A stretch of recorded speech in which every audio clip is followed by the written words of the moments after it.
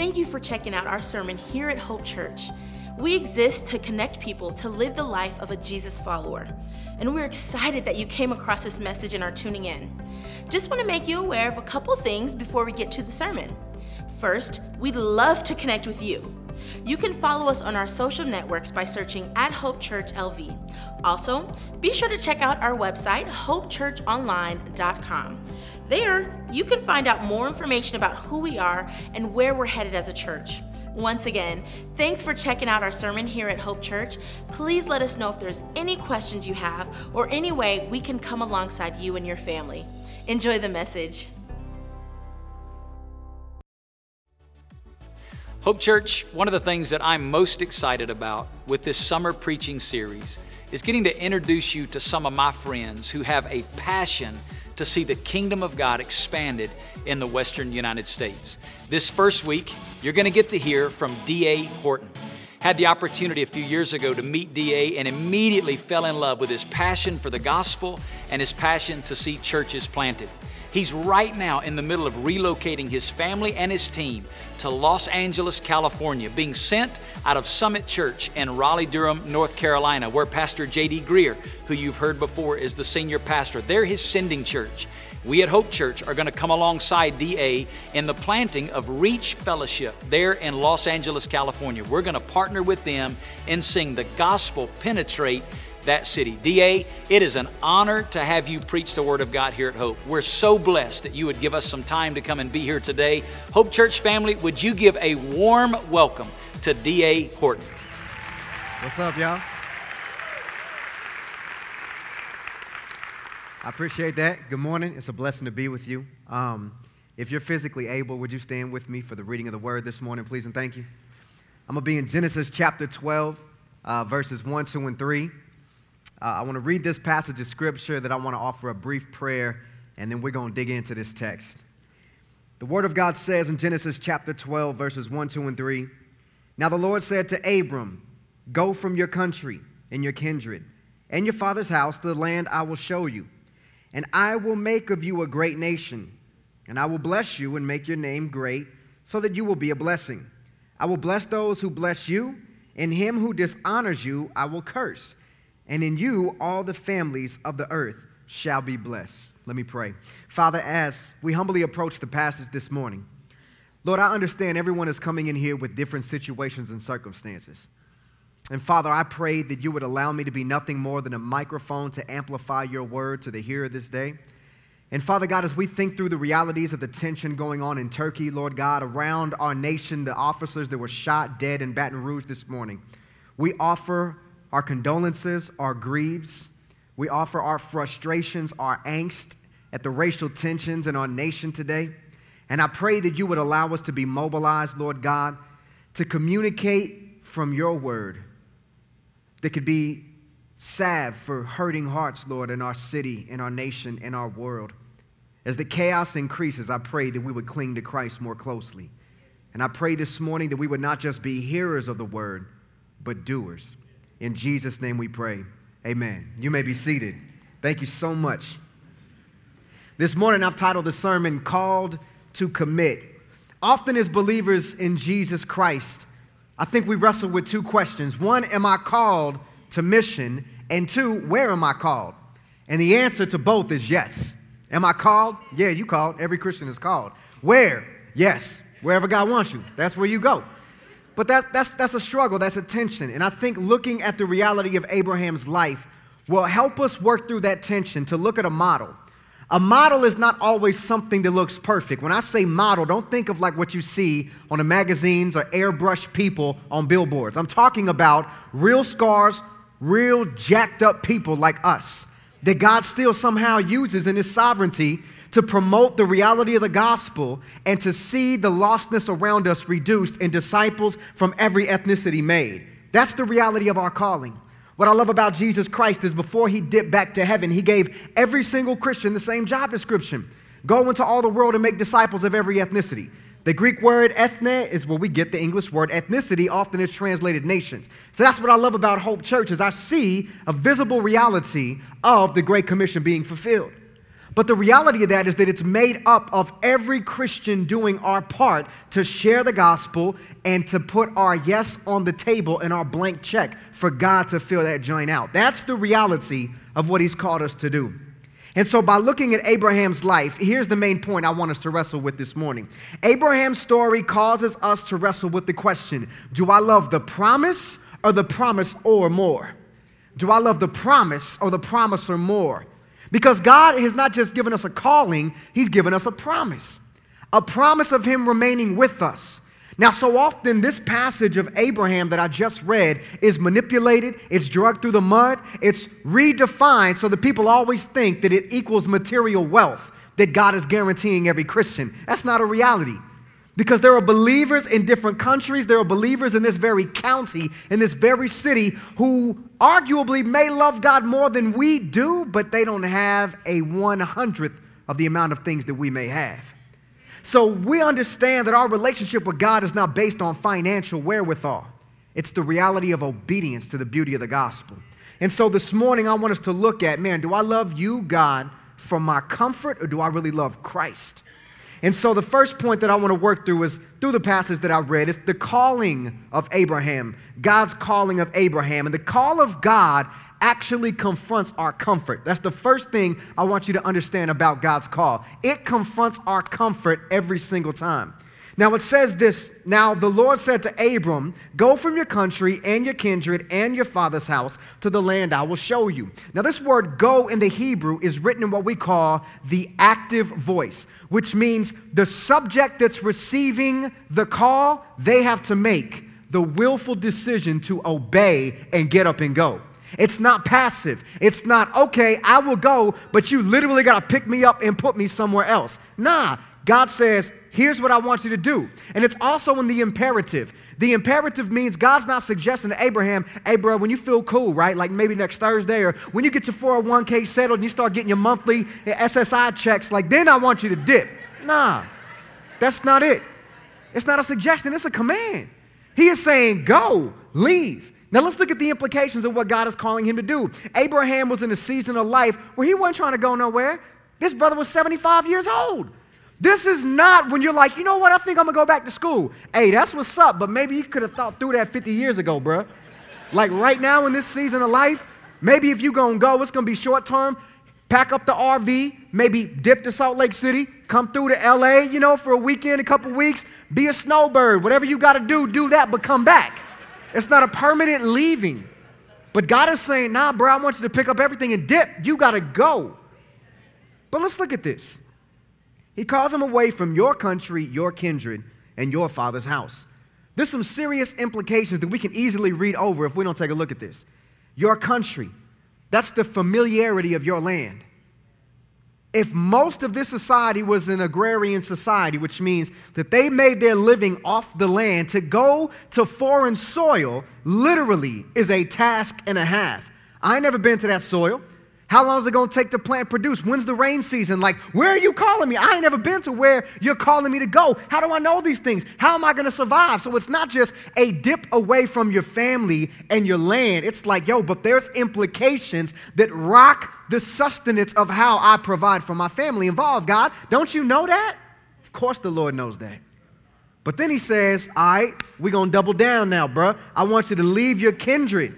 Leave your kindred, which is all of your familial structures, which leads to the emotional comfort that we have, that is cool to know that mama and daddy, or my auntie and my uncle, or my cousin and my siblings, like they ain't nothing but a phone call away, or they ain't nothing but a few blocks away, or 15 minutes on the freeway away. There's comfort in knowing that they're close, even though we ain't in each other's face every day.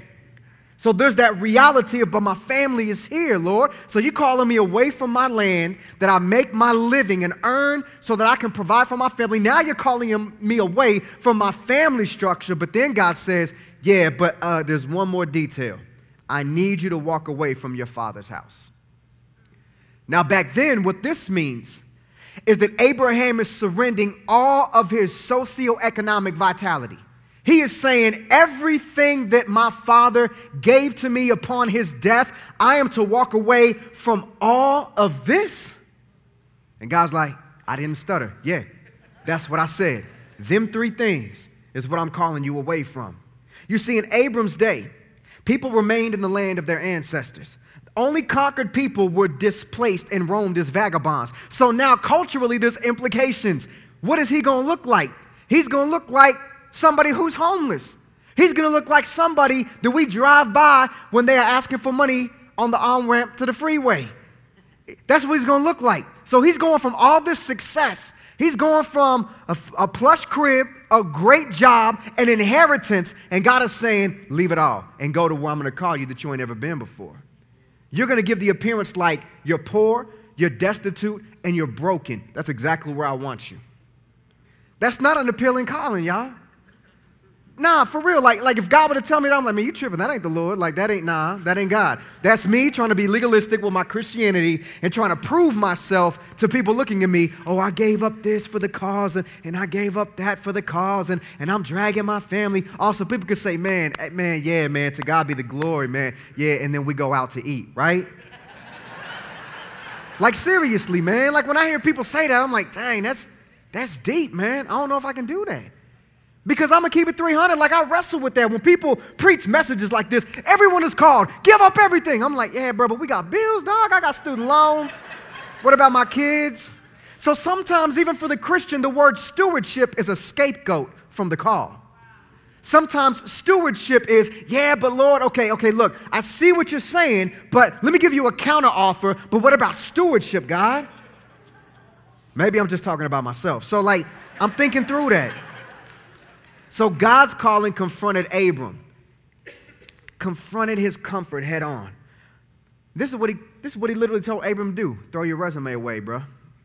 Don't go on Indeed. Don't go on Monster.com. Throw your resume for success away. There is nothing you can contribute to the call that I am giving to you. You have to fully be surrendered to me. Man, then this is what he says about the promise. And I'll make you a great nation.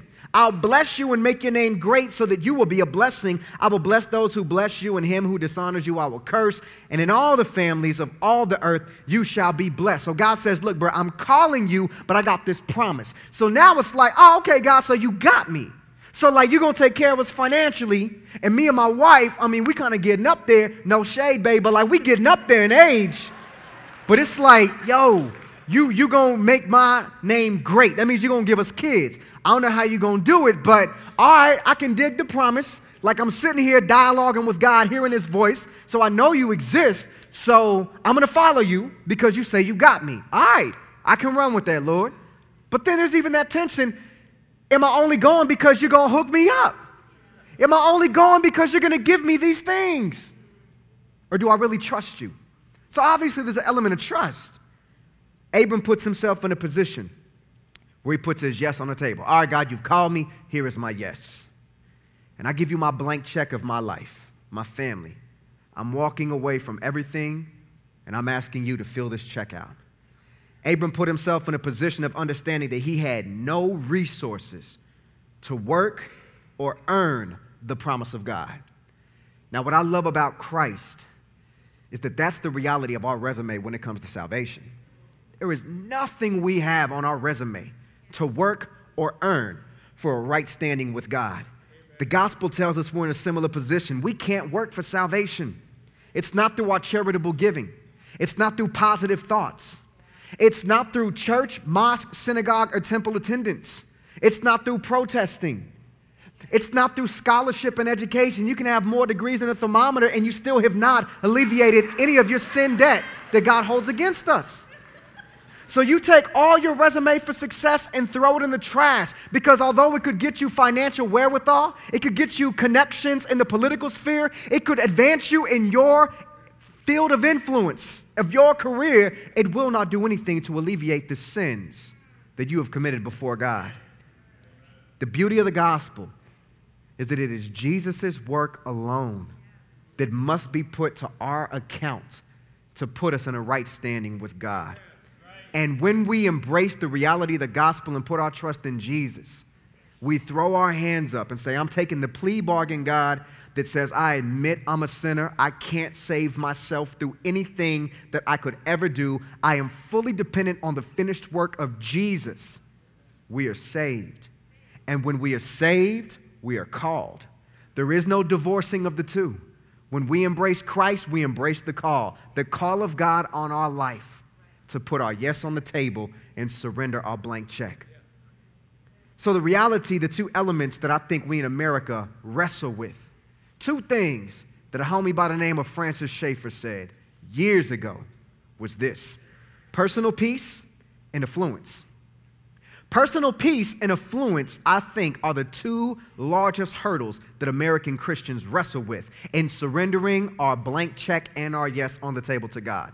Now, let me tell you what I mean by personal peace. Personal peace is, let me live my life and don't tell me anything is right or wrong that I'm doing.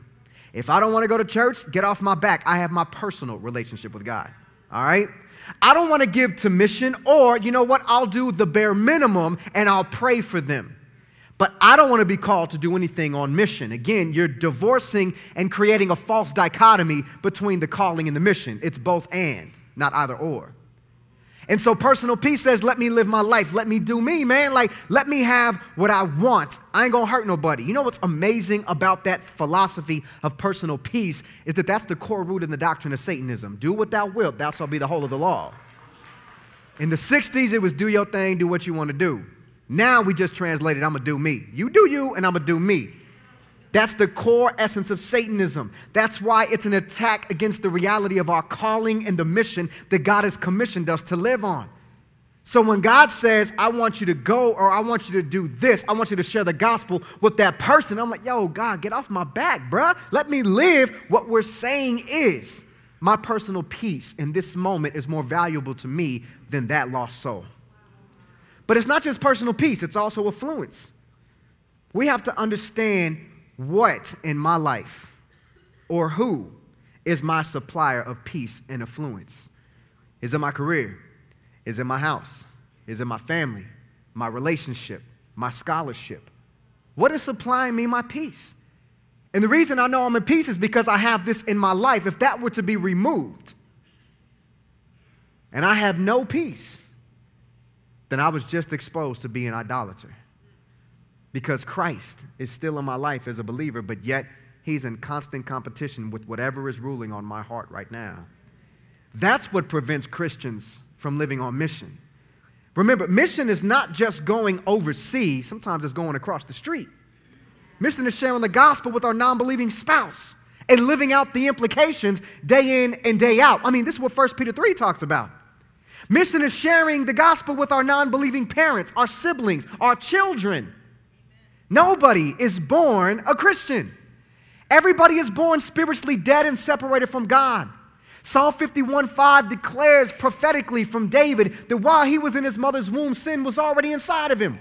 Genetically, every single one of us has been mutated by sin. We inherited from our first common father, Adam, who disobeyed God in the garden. Romans 5:12 literally tells us, through one man, sin and death entered.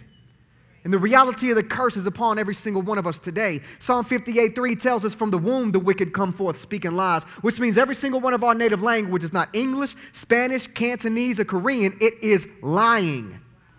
Nobody had to teach you how to be a sinner. There's a rapper a few years ago, J. Cole, came out with an album, Natural Born Sinner. The reality is that's God been on that. He's been telling humanity, all y'all natural born sinners. Ephesians chapter 2, 1, 2, and 3 clearly tells us that we are spiritually dead under the dominating power of Satan and the sons of disobedience of the worldly system. So we are not born Christian. We're born dead, separated as a human race from a holy and righteous God. That darkness sets up the reality, the beauty of the gospel of Jesus Christ, who saw our condition. And he left the comforts of the crib of heaven and he put flesh on like we put clothes on. And he lived in perfect obedience to full 613 Old Testament commands that not a single one of us could ever obey perfectly. And with the law of God, if you break one, you break them all. And he offered his perfect life as a substitutionary death on behalf of a human race who could not pay our own way out of debt. As I look at my life in personal peace and affluence, and we planted a church in Kansas City. The church was vibrant, it was thriving, it was growing. Everything was going well. We just purchased a crib. To God be the glory. And then God called us to Atlanta, Georgia. And I was like, man, you tripping, Lord. This ain't you. Because Atlanta was the one city I said, man, I'll live anywhere. I'll move anywhere. I won't move to Atlanta. I just didn't like Atlanta back then. And it was crazy because, man, I had so much shade against Atlanta. I could never identify why. I just didn't like Atlanta. The few times I was there, just had some crazy situations happen. And I was like, Lord, nah, man, you tripping. Maybe it's L.A. Maybe you got the letters mixed up or something, Lord. Like Atlanta, Los Angeles. I was trying to phonetically make that thing work. And I'm like, somehow you missed it, Lord. I think it's L.A. I ain't trying to go to the south and the humidity and all that. Ain't nobody trying to do that. I want to go to the west with the palm trees and chill in the cut, man, with the ocean breeze. That's where we at, Lord. And God confirmed it. He confirmed it. It was challenging. It was heartbreaking. We were leaving our completely holistic family structures. Both of our parents, all of our siblings, everybody from my wife and my side of the family lives in Kansas City. That's where we were born and raised at. That's where the Lord saved us. That's where we planted a church. We bought a crib because we're going to stay there for the rest of our lives. I thought I was sovereign over my life. Man, was I wrong. Because when I embraced Christ the Savior and my blank check and my yes is on the table, I said, you fill out the check. And I'm like, now let me get that check right back, Lord. Let me get that check right back. Let me deposit half of this back and give you a little half back, right? I want to play with house money. That's a little something y'all know about in Vegas. I want to play with house money, Lord, with my call in my life. But God doesn't work like that. He called us away. He confirmed it.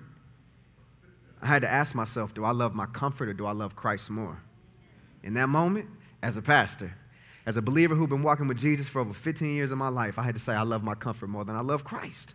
And I praise God I was able to make that confession. I put my yes on the table and I have to leave it there. I can't take it off once I say, okay, Lord, you used me one time. Now I can do whatever I want with my life.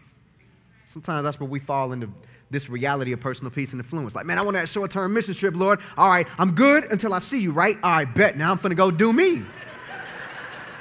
God said, nah, bro, you put that check back right here. You put that yes right back here. Take it out your back pocket. Put it back up here. I will assign you where I want you and where I've called you. I'll open the door. I'll give you clarity and wisdom and confirmation. You got to keep that yes and that check on the table. God never called you to go without first committing himself to remain with you. So the call of God comes with his commitment. In Genesis 13, verses 14 through 17, we won't read it, but here's what happened. God separated Lot from Abram. Lot followed Abram. Lot didn't receive the call. Abram did.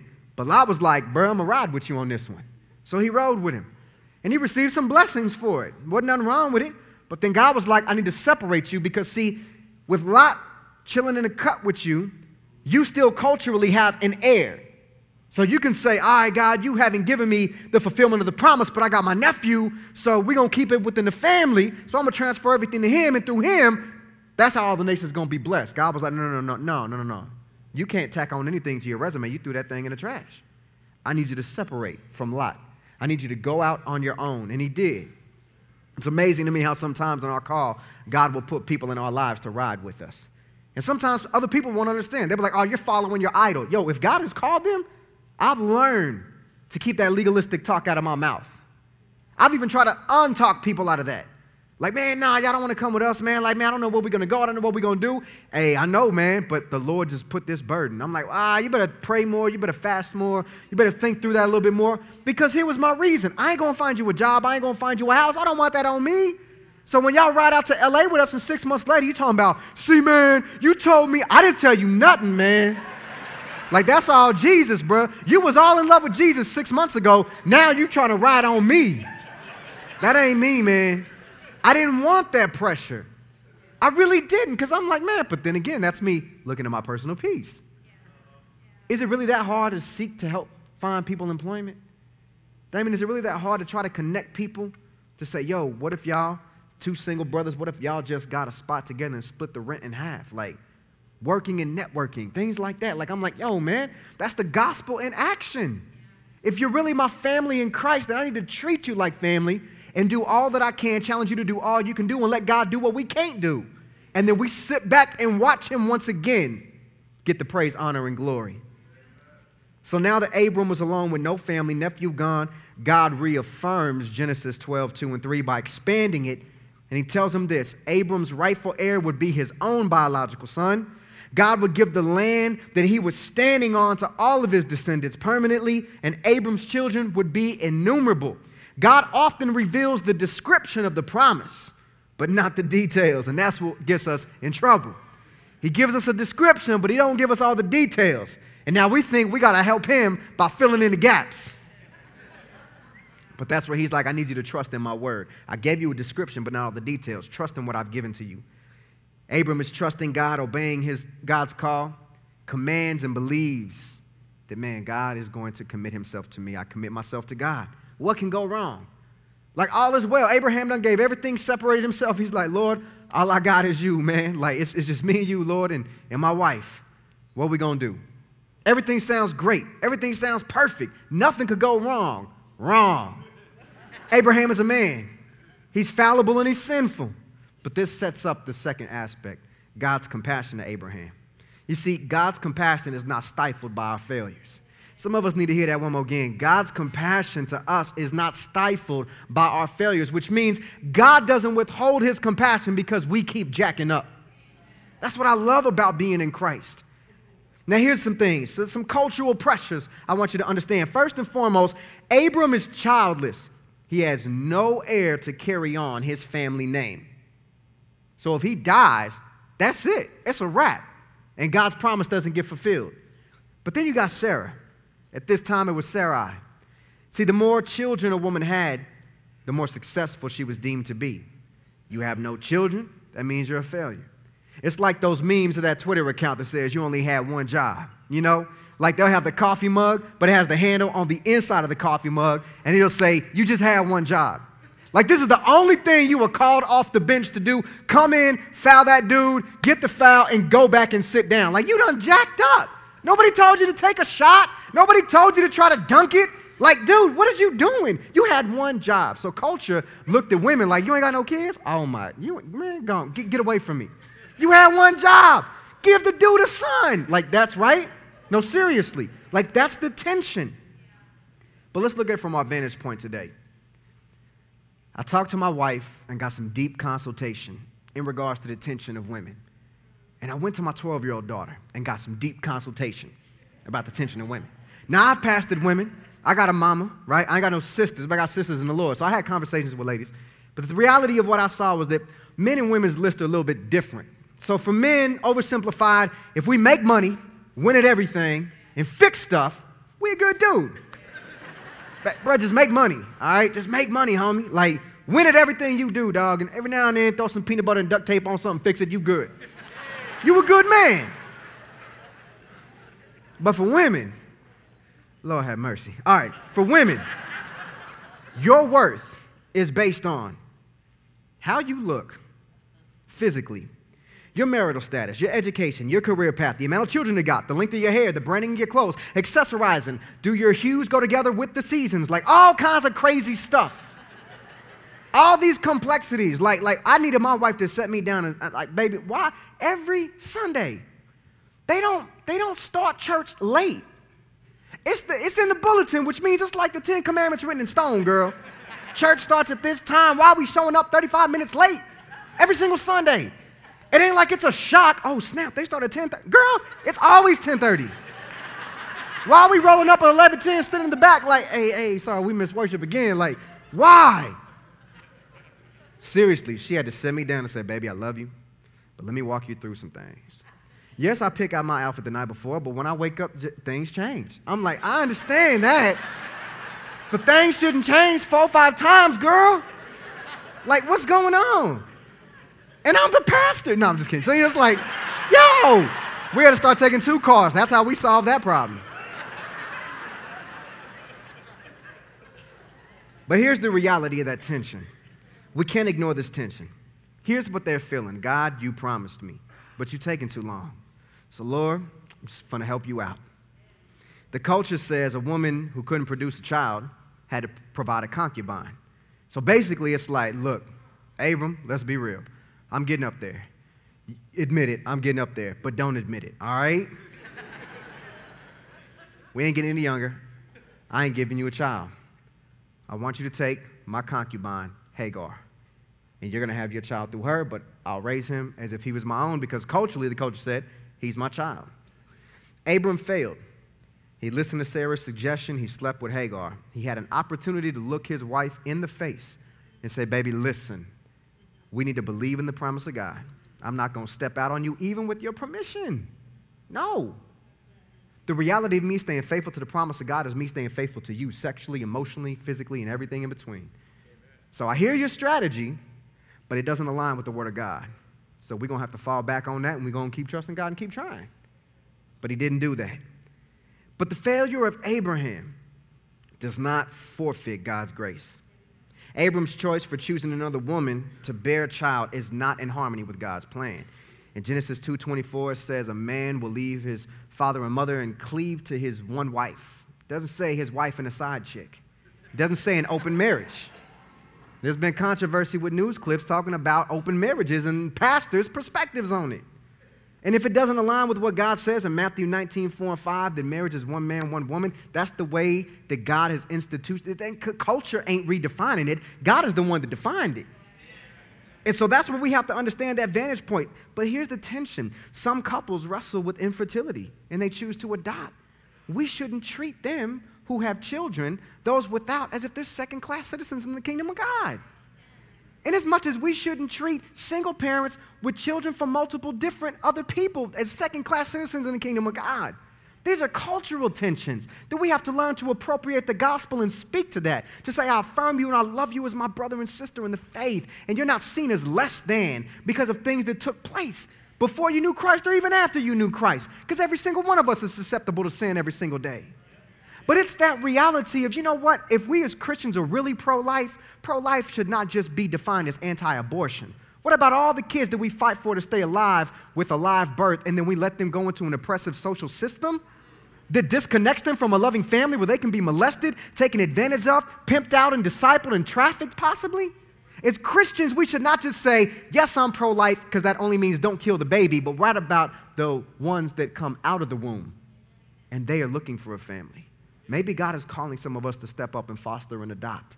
I can't think of a more beautiful illustration of the gospel than stepping up to foster and adopt. Now, we have 3 kids, but there's this tension. And when I would hear people preach this, it would make me upset. I'm just being honest with you. Because I felt like they were being holier than thou. But I was like, you know what? In the zip code we're planting in North Long Beach and Compton, I just got told by the Long Beach Police Department that this is the highest zip code in Long Beach with the calls for child abuse and neglect. And then this is what the officer said. We need leadership on this. Your request to partner with the police department couldn't come at a better time. I told that to my wife because her and I had just been walking through the tension of fostering to adopt. Now hear me when I say this. And maybe it's because I was born in the hood and raised in the hood and I saw friends that went through the system. I'm not against adopting kids from other nations and stuff. I'm not against that. But I hear that to be the dominance of the conversation. What about the kids from the hood, man? What about the kids in the suburbs? What about the kids in our own foster care system? I saw a stat that said if churches in America would get together, we would completely, if we adopt and foster, wipe out the entire system. We could alleviate that social problem if we, the church, would at least have 1 to 2, possibly 3 couples from every church in America step up and say, how do we work through this process? So I'm even wrestling through that tension of this call, this burden, this desire to step into a child's life in Long Beach and Compton and say, man, even if it's for 2 weeks or if it's for 2 years or for the rest of our lives, what will it look like to shepherd you and love you? I ain't saying that just to be like, oh, man, that dude, man, yeah, nah. This is a tension I'm wrestling with because logistically the space doesn't work out, right? Like that financially that's like, trust me, man, like I get that tension, but that's where I'm like, yo, Lord, okay, if this is something, then you're going to have to put this in my wife and my heart. We're going to pray, and we're going to see how we can take next step to see this become a reality. Bringing another child into the home that doesn't come from a structure like my kids, what if they expose my kids to other things? Exactly, that's the tension. That's the reality of discipleship, man. Like that's the tension that we all have to wrestle with. And I think sometimes the reason it's harder to get people to consider living in our homes is because after we have coffee, after somebody admits an affair, after we're working through the tensions of the discipleship rhythm, then we break and we go our separate ways to our separate homes. But when it comes to bringing someone into your home, there is no break. It's like this is a reality I've got to live out on a consistent basis. And you would think that wouldn't be a problem if you're already living it out on a consistent basis. Those are just tensions. So the core of Abram and Sarah's disobedience was that of Adam and Eve. They failed to keep believing in God's word. The consequences for our sin choices, they're not guaranteed to go away after God forgives them. Some of us still have scars. I mean, there's STDs that won't leave our bodies because of mistakes we've made. It doesn't mean that we're less saved. That's just the reality of the fallen world that we live in. Some of us had relationships and there's still drama, even though we haven't been in that relationship for 20 years and we've been walking with Jesus for 20 years, there's still that drama and that tension because this is a fallen world, y'all. But praise God, this is not our last stop. But that tension will remain with us until we see Jesus face to face. Some of us bear the scars of our sin emotionally, mentally, and physically, but the good news is God's compassion helps us see his faithfulness. God's compassion helps us see his faithfulness. God had compassion on Hagar and Ishmael, who was the child of that unholy union, if you will. God did not want that. But even though Abraham still did it, God still took care of Hagar and Ishmael. God covenanted with Abram, and it made it unilateral, which he said, bro, you're going to jack up a million more times. But I'm making a unilateral covenant, which means it's on me. It ain't on you, it's on me. You're going to fail, I won't fail. So the promise is dependent on God. It's not dependent on anyone else. So God changed Abram to Abraham, which means a father of a multitude. Sarai to Sarah, which means royalty from which kings would come. And you would think everything was all good. Abraham got his act together. Nah, man. They rode into a land in Gerar, and the king saw Sarah. And Abraham was like, hey, look, babe, I love you with my whole heart. But you fly, girl. And they going to see you. And I know you 90 and some change right now, but they going to see you. And they going, who that girl right there, right? Like, who that right there? And I want you to tell them I'm your brother. Because if you tell them I'm your brother, they're going to let me chill in the palace. They ain't going to kill me. And then we just going to kind of figure out how things go from there. So this brother, they lied. They lied. And it wasn't the first time. They did it twice. And God had to intervene like, this dude, Abraham, yo, king, that's his wife. Don't smash her. Like, yo, listen, man, I need you to do this. King's like, man, y'all tripping. What y'all got me up here with this love triangle? And man, you better be lucky nobody put a hand on your wife. Man, I'm just saying, I didn't want you to kill me. Yo, get out my land. Take some money. Take some lambs. Whatever you want, bro, just get out. I don't want you here anymore. I don't want this curse from God on my land. So God intervened supernaturally. So 25 years after making the promise, we saw in Genesis 12, God blessed Abraham and Sarah with their precious son Isaac. The promise of the promiser was now realized. Now, we would assume if this was Hollywood, credits roll. Man, beautiful movie. I'm going to get that joint on Netflix when it come out. Like, no. Last point. This is real life. God's command to Abraham. God commands us to continually obey him by offering sacrifices. Let me tell you what happened in his life. Fast forward to Genesis 22, 1 and 2, it says this. After these things, God tested Abraham and said to him, Abraham. And he said, here I am. He said, take your son, your only son Isaac, whom you love, and go to the land of Moriah and offer him there as a burnt offering on the mountains, which I will tell you. Now, God is not telling Abraham to murder his son, but to bring him as an offering. Now, we have to look at this horizontally and vertically, because if we look at either or, it's going to be out of whack. So there's a vertical and a horizontal reality. Horizontal, sinful humanity must offer sacrifices to deal with the sin debt that God holds us accountable for, that we've racked up.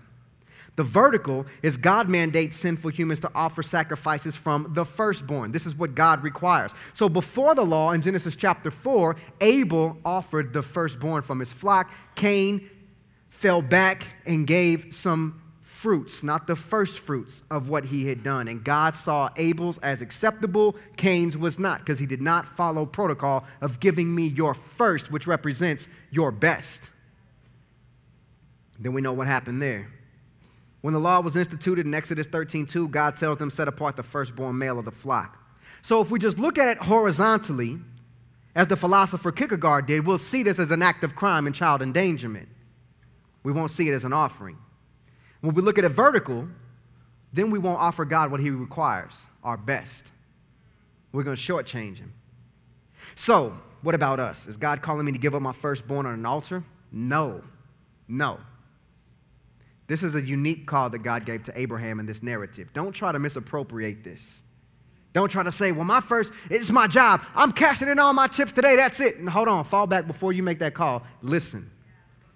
God tells Abraham in verse 12, don't lay a hand on the boy. And in 13 of 22, He provides a ram to be offered in the place of Isaac. After this sacrifice was offered, Abraham and Isaac and all Israel continuously needed to make sacrifices for their sinfulness. But ladies and gentlemen, where it affects us is Mark chapter 10, verse 45. For even the Son of Man did not come to be served, but to serve and give his life as a ransom for many. The word ransom literally means to buy a slave out of slavery. And the word for literally means instead of or in place of. So hear me when I say this. Jesus didn't come to die for us. He came to die instead of us. So Jesus is the perfect sacrifice. So all of God's wrath for our sin, the debt that we could never pay off, Jesus said, I will step in to absorb all of your wrath, God.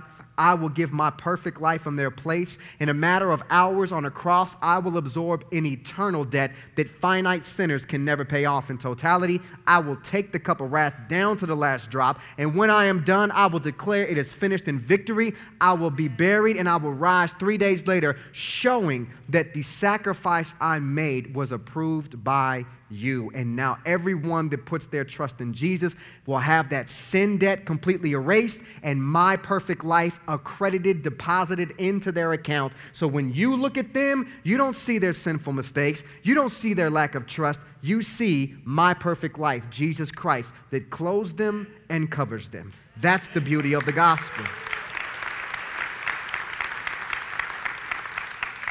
So what about us? Is God calling me to give up my firstborn? No, Jesus Christ already accepted the position of being the acceptable sacrifice. So then what? Well, for the non-believer who doesn't know Jesus, God is calling you to give up your life. He's calling you to give up control over your decision-making process, over your past. Give up control over your past, your present, and your future by surrendering your sin debt at the foot of the cross of Jesus this morning. But for the believer, God commands us continually to obey him by walking in the Spirit. And as our Hope Church pastors and worship team come up to the front, I want to remind you, Romans 6, Christian, tells us that we are dead to sin. Romans chapter 8 says the Holy Spirit gives us the strength to say no to sinfulness. And Romans chapter 1 says we must present our bodies as a living sacrifice, holy and acceptable to God, which is our spiritual act of worship. This is in the present tense, which means I don't just present God one time, one day, one Sunday. No, every breath I breathe should be a reality of me sacrificing my will, my desire, my sovereignty, and putting it into the hands of God. Matthew 28, 19 and 20, Christ says, go and make disciples of all ethnicities. That's a command. God is calling you, Christian, to put your yes on the table. For me and my family, it's a move to Los Angeles to plant Reach Fellowship. But we're doing so by not divorcing ourselves from the mission. When you plant a church, you just don't set up shop and say, here we are, come on, come on. They're going to be like, no, because there's 50 other churches on this block. So how do we not divorce ourselves from the mission? Praying for our waiters in restaurants, getting to know our neighbors, getting out of our comfort zone, playing catch with the kids, not in the back, but in the front where everybody in our neighborhood does life. Asking people, how can I pray for you? Inviting people into our home, diversifying our dinner table, not just ethnically, but spiritually, where non-believers are in the crib listening to how we engage our children as we're sharing the story of our life with them. When people ask me, why'd you move here instead of moving to Orange County? Man, we want to plant a church in that neighborhood. You know how bad that neighborhood is? Yes, and that's why God wants us there. What is it? What do you mean plant a church? Oh, fresh. See, man, we got this message called the gospel, right? Then you walk them through it. And what I love about LA, and you know how it is in Vegas the same way out west, people are like, what is church? What is Christ? What are you talking about? Everybody I've asked in LA, how can I pray for you? They've all given me the same answer. Just pray for good health. I'm like, so y'all got like this group text that I ain't on? Because like every single one of y'all, from the cable dude to the waiter at El Torito, like every single one of y'all like, yeah, bro, just give me good health on mine. That's all I need, dog. I'm like, good health? So one dude, I just asked, like, man, you know, Jesus, if you were to die right now, man, do you know where you would stand before God? I just went straight for the jugular. I wanted to see how somebody out west would, like, and he just looked down at the ground. I'm like, yo, dog, we was born in sin. I walked him through the gospel, and he just looked up at me and was like, man, just pray I got good health, bro. I'm like, that's all you got? But here's what I realized. See, a lot of people say, and I think this is for the South, America's post-Christian. Out west now, we pre-Christian. People don't know who Abraham is. Like Ibrahim from South Central? I'm like, no. I'm serious. You know, in Vegas, you live in a city saturated with lostness. So there's no excuse to say, man, I'm called, but I can't live on mission. And don't confine mission to a week away from your comfort zone. It's every day. It's your neighborhood. Wherever people are not worshiping God, that's the mission field. For some of us, it's our homes. It's our neighborhoods. It's our place of work. It's our coffee shop. It's the grocery store. Never, never, never, never divorce yourself from that reality. Let me pray, and we will now respond as God leads. Father, I pray that you would allow the word of God to massage the hearts of those that are in this place. If there are those that don't know Jesus, through the proclamation of the gospel, Holy Spirit, I pray that you would allow them to recognize they can bring all of their sinfulness to you and not only have it removed, but have the righteousness of Jesus cover them today by putting their trust in Christ. And for us as believers that are living in the tension that we know that we're called, but we have comfort, personal peace, and influence, I pray that you would speak to us, me included, and that you would allow us to think through next steps to put our yes on the table and leave it there. It'd be one thing if I was like, yo, I already moved to LA, let me take that yes back. And now you're talking foster care and adoption? Come on, Lord, when does it stop? It ain't gonna stop till I see you face to face. You have a plan and a strategy, and I'm called to obey that plan.